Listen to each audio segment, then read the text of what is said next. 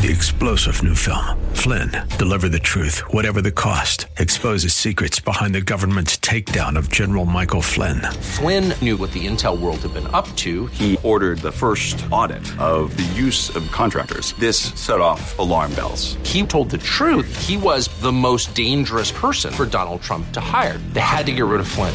Flynn, deliver the truth, whatever the cost. Available now. Watch it today. Go to salemnow.com. salemnow.com.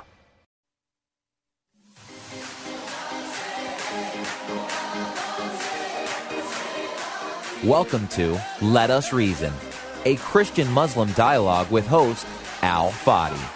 Let Us Reason is a unique show utilizing theology, apologetics, and evangelism to reach Muslims for Christ by comparing and contrasting Christian and Muslim doctrines. And now, your host, Al Fadi.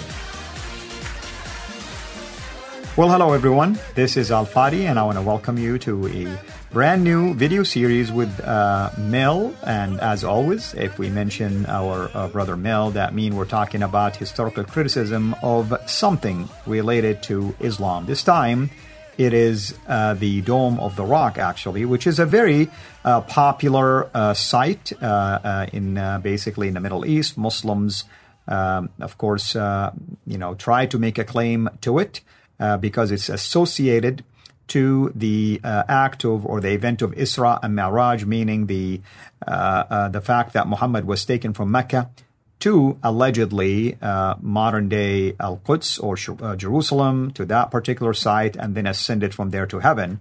Now, if you want to believe that story, obviously we are going to show you that there are so many problems with that in the first place. But all that to say is that today and in a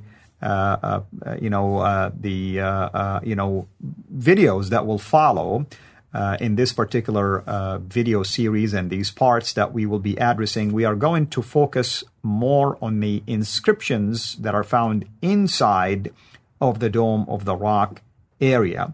And we are going to, of course, let Mel unpack all of that for us. We don't know really how long it might take. It could be 4, 5, or 6 different videos under this series. So we'll see where we will end up, but that's primarily the focus here. Now, of course, I want to invite to our studios virtually Mel, but believe it or not, we were able to manage to bring him right here to be seated next to me. I don't know how that happened, but apparently technology can make miracles. Mel, thank you so much for being here. And we're excited really to have you virtually. It's kind of scary to know that you're sitting next to me, even though you're not next to me right now. It's great to be in the studio finally, even if it is virtually. Amen. So why don't you give people a quick overview? What is it that we are going to cover in this particular video series? Yeah, so I suppose the key thing is the inscriptions, the key inscriptions which are on the arcade inside the Dome of the Rock. They are 20 meters long. They're very important for Islam. Without those inscriptions, Islam would have a much harder case to make for the fact that it came from the 7th century. And it buttresses the entire standard Islamic narrative. A.J. Juice brought out a paper in February. He sent it to me actually the day before it was officially published. And in it, he argues that the inscriptions couldn't be from the 7th century. And I've heard similar arguments before, and I wasn't particularly convinced by those arguments. But A.J. Juice makes the argument that it isn't just a few decades later or even a few centuries later, but way later. I won't let you know at this stage. I'd like to keep a bit of a surprise. But obviously that's a huge difference to what we've been told up to now, and it has huge implications. Without that inscription, which basically says that Abdul al-Malik built the Dome of the Rock, an awful lot of what we know about Islam hinges around that, what we thought was a verified piece of data.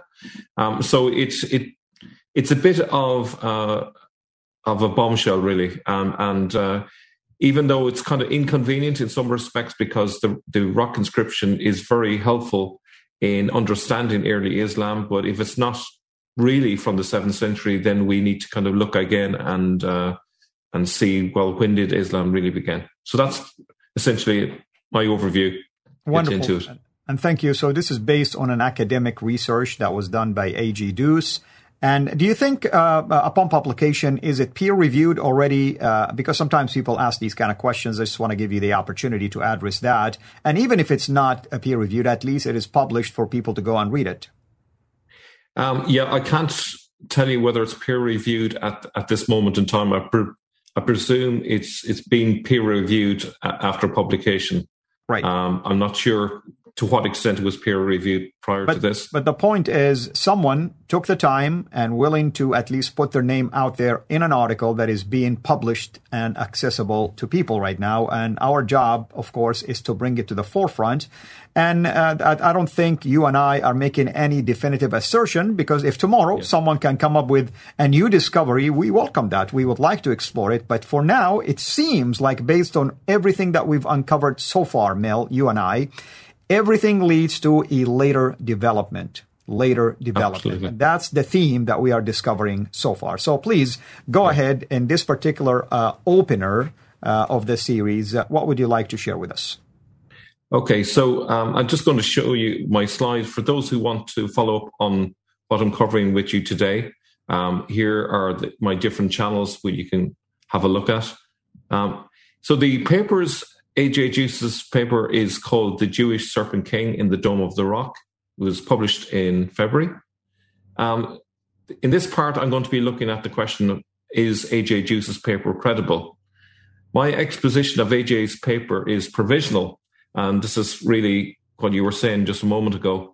It's also hypothetical and is subject to further examination. So this is not me being categorical. I am persuaded by many of his arguments, but bear that in mind. This is the beginning of a debate, but it has huge implications if it turns out that it is true. So his central thesis is the Dome of the Rock inscriptions are not from the 7th century, but the 16th century at the earliest. Thomas Alexander, who's one of the sin sifters, will be making a robust critique of it in due course, and I await his review. So this is not the final word by any means. If the inscriptions really are from the 7th century, then they provide useful data from which to argue either that they are anti-Trinitarian polemics addressed to a Christian audience, which is Thomas Alexander's position, or a more subtle argument addressed to a Jewish audience, which is what Red Judaism would argue. If A.J. Deuce is correct, and the inscriptions are 16th century, then they are either acts of fraud or deception, if intended to mislead as to their antiquity, or simply address a contemporary concern in the 16th century and have been misconstrued. So I would take the line that I believe that these were misconstrued as being from the 7th century, because there are a lot of elements within the Dome of the Rock which can only have been from the 16th century. For example, there are inscriptions to do with Suleiman in the 16th century, at the same time as there was a lot of work going on in the interior of the Dome of the Rock in the 16th century. So it is possible that people have come along later and assumed, looking at the inscriptions, that they must be from the 7th century when it was never intended to be taken that way. Now, my position is that it is extremely unlikely that the inscriptions could have come down to us in pristine condition, considering multiple earthquakes over the centuries and fires that burned down the roof of the Dome of the Rock. Now, if you compare the picture on the left with the picture on the right, I think it would be fair to say that the picture on the left looks far better than the picture on the right. It looks a lot newer. There are no defects whatsoever on the left, but the one on the right looks faded, jaded. There's pieces that have been damaged over the centuries. But the image on the right is from the Cordoba Mosque. And as you can see, it's from the mid-10th century. So if what's on the left is from the 7th century, the one on the right is 3 centuries younger, and yet it looks way older than the one on the left.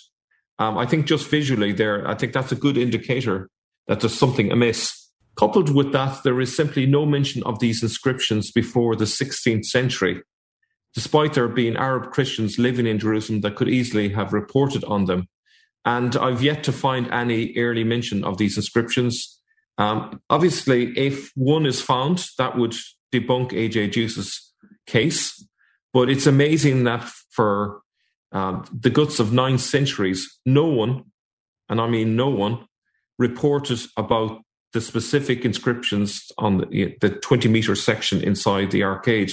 And so let me ask a question then, Mel.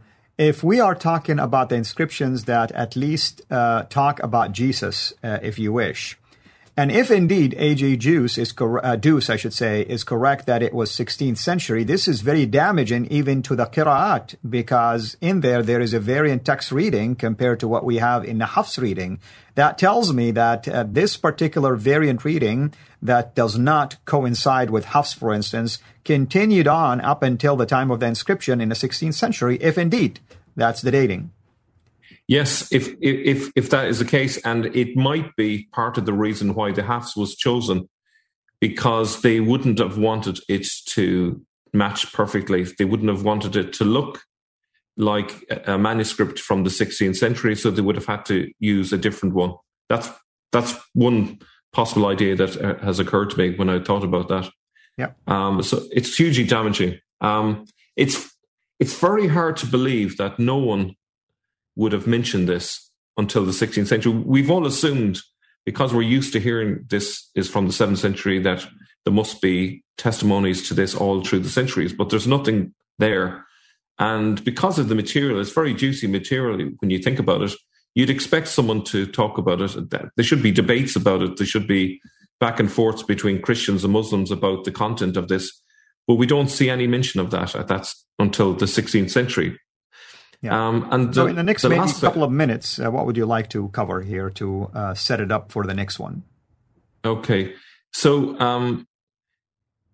I was just going to finish that. Lastly, the Crusaders had control over the Temple Mount for 2 centuries, so had every chance and reason to destroy any inscriptions dedicated to Muhammad. I'm going to be talking about the fact that there was no way that the inscriptions would have survived the period of the Crusaders, because of the fact that the Pope was very much against keeping a memorial to Muhammad, as we'll see in the next episode.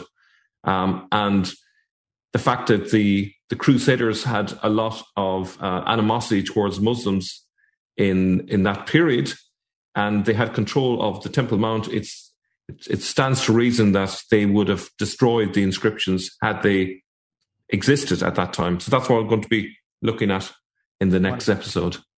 That's an excellent point. Thank you so much, and a good way to end this opening video of this series. Again, we're talking about the inscriptions at the Dome of the Rock and the possibility that they actually date much later than 7th century, and it's based on a research done by someone by the name of A.J. Deuce, which we are making a reference to his own writings and conclusions as well. And of course, we want to thank Mel for unpacking all of that for us. Until we meet again in the next episode of this series, this is Al Fadi. God bless you. Take care. Thank you for listening. We'll be right back after this message. You're listening to Let Us Reason with Al Fadi. We depend on the generous gifts of our supporters to produce this program. To join us in this work, go to patreon.com and search for CIRA International. That's CIRA International. You can also donate through PayPal. Go to CIRAInternational.com to learn more. Your support will help us continue introducing Muslims to the gospel of Christ. Now, back to Let Us Reason. Hello, everyone. This is Al Fadi, and I want to welcome you back to a continuation of this new series that we're doing with Mel on the Dome of the Rock inscriptions. And we were asking the fundamental question, are they a 7th century inscription or are they 16th century inscription? The reason why we're bringing up the 16th century is based on a recently published article by A.J. Deuce, who makes the claim, or at least the conclusion, that based on a number of factors, he believes those inscriptions are a later inscriptions, meaning in the 16th century. And we laid out some of the overview facts for you last time, and today we will continue to unpack more information related to that. With me here virtually, literally virtually, our friend Mel, who is sitting right there, but he's not here. He's right there, but he's not here. Mel, welcome back to the studio. Great to be back, and looking forward to unpacking some more with you. Amen. So what would you like to tell us today? Okay, so I'd like the audience just to imagine that the Crusaders are in control of the Temple Mount, and there's meant to be a 20-meter inscription, and they don't touch it. They leave it be because they're very tolerant, just like people are today, very tolerant. But if you ask most Muslims today, were the Crusaders tolerant, that would probably be the last word they think of. And here's some evidence in relation to this. Now, part of this evidence might suggest that the Crusaders were a little bit tolerant, because what they did in the 12th century is they minted coins that imitated Arabic coins. And there was a good reason for that, which was the Arabs wouldn't use them if they didn't have an inscription with Muhammad on it. So just for convenience, they copied those coins. So if you look at the slide that I have here, this is from the Crusader Kingdom of Jerusalem, 1148 to 1187. It had the following inscriptions: Muhammad is the messenger of Allah who sent him with guidance and the religion of truth, that he might make it supreme over all religions, although the polytheists disliked it. Straight out of Quran 9:33. And then there, on the other ring, there is no God but Allah, and Muhammad is his prophet. So that could be used as an argument for saying that, okay, they probably would have left the inscriptions in the Dome of the Rock. However, the Crusaders were threatened with excommunication if they tolerated coins with Muhammad's name on it. And there's a little bit of a story around that. In the spring of 1250, Odo of Châteauroux, from the court of Louis IX of France, was scandalized by the idea that the Franks were minting coins professing Muslim faith and the name of Muhammad, and dated from the birth of Muhammad. He wrote to Pope Innocent IV to inform him, and stopped immediately the issuance of Arabic coins. Why was he not even more scandalized by a 20-meter inscription in the Dome of the Rock, unless it didn't exist? So he doesn't make any reference to this 20-meter inscription, had it exist. He's aware of the coins, but I would have thought a 20-meter inscription would have been even more of a big deal. Now, in 1253, a letter arrived in Syria from Pope Innocent. He forbade the practice of minting coins with the name of Muhammad and with the date based on his birth, or perhaps it might be the Hijrah, but this is a source I got it from. Excommunication was the consequence for violations. This is what he said in Latin. I won't leave that too long. Let's hear what he said in English. We therefore maintain that it is not only undignified, but indeed abominable to commit in this way to solemn memory this blasphemous name. And we mandate by our authority that this sentence, which is excommunication, be imposed, strictly observed, without option of appeal. So I would argue, considering that's the context, that the Crusaders not only would have stopped minting the coins, which they did, if the inscription had existed, they would have removed it, because this could potentially be breaching what the Pope said, maybe not in the letter of the law, but at least certainly in the spirit of the law. And given that the Catholic Crusaders would have been fearful of committing a grave sin and incurring excommunication, it is highly likely that had a 20-meter inscription that mentions Muhammad existed in the Dome of the Rock, it would have been destroyed, given that it was in principle the same or worse. Yep. So I hand it back to you. So, Mill, I don't want to jump ahead of myself here, but are you insinuating, or is A.J. Deuce insinuating, that it was the Ottomans who were behind this? Yes, pretty much. And the context of this is quite fascinating. There was a guy called Mollo Capis who lived in the 16th century. He was another messianic figure. I believe he was Jewish, and he was living in Constantinople.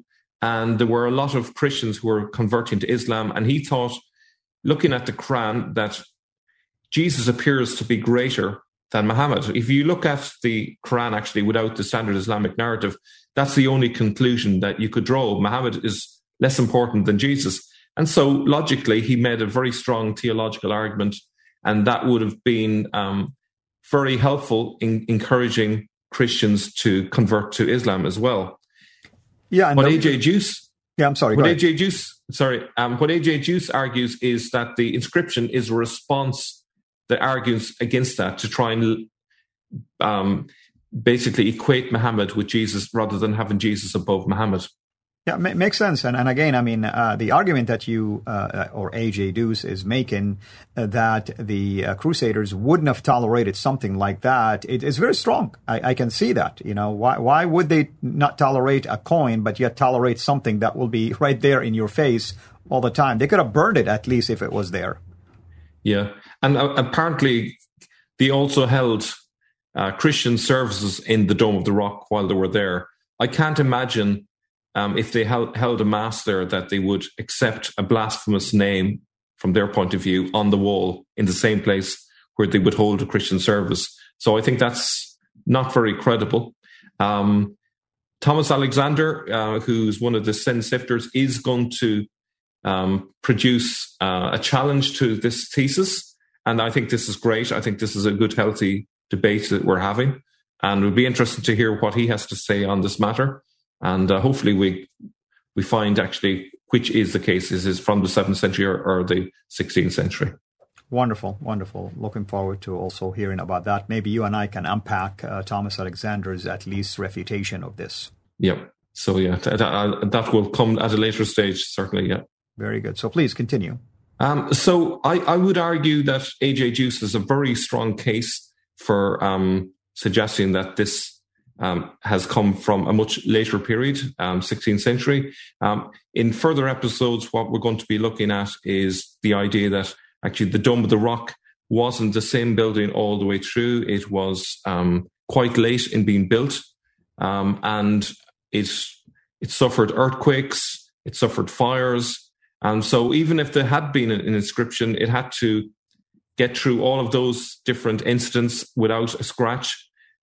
We saw in the last episode 2 images side by side, one from Cordoba, which has lots of damage to it, and yet the one from the Dome of the Rock is in pristine condition, which is highly unlikely considering that the roof of the Dome of the Rock was burnt to the ground and the arcade is directly underneath. It's hard to believe that all of that lovely mosaic work would have just miraculously survived. So I think there are other really compelling arguments for his case that the inscriptions are really late, and the fact that they're in good condition is just a further sign that they are relatively young and not as old as we thought they were.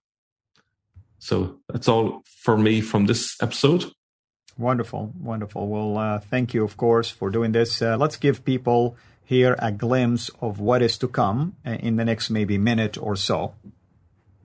Okay, so in the next episode, I'm going to be looking at when was the very first mention of the Dome of the Rock. And it might surprise you that it doesn't get mentioned in the 7th century. It doesn't get mentioned even in the 8th century. It is in the latter end of the 9th century we get the first verifiable mention of the Dome of the Rock. And it's not even the same style of building as we have today. So that's our very earliest mention from an eyewitness account. And so that reinforces the idea that it's very unlikely that these inscriptions are from the 7th century. So that's what's coming up next episode. And then moving forward beyond that also, because we still have a few more seconds left, moving forward from there, what is the trajectory that we're going to take to prove what? To prove that AJ is correct, or are we still just kind of like presenting his findings and we're leaving the door open? Yeah, I'm very persuaded by his case. It's, as I say, I can't say categorically that it is 100% guaranteed to be correct, because a lot of his evidence I'm taking on face value, and obviously if all of his sources checks out, if every little detail is correct, if he hasn't distorted anything. So it depends on a lot of those sort of factors. But where this leads to is not only is the first inscription from the 16th century, but there is coming up later the suggestion that the very first suggestion of who built the Dome of the Rock in the form of an inscription was Umar, and that at a later stage they changed it to Abd al-Malik, and then later and then Al-Mamun. So it actually went through 3 versions, not just 2. So this is the hidden story, and there's a lot of evidence to back that case up. So it's going to be very interesting to see how it all hands out. Very good. Well, thank you, Mel, and hopefully everyone is enjoying this series. As always, of course, Mel brings the latest and the greatest to our attention. We're always thankful for his research.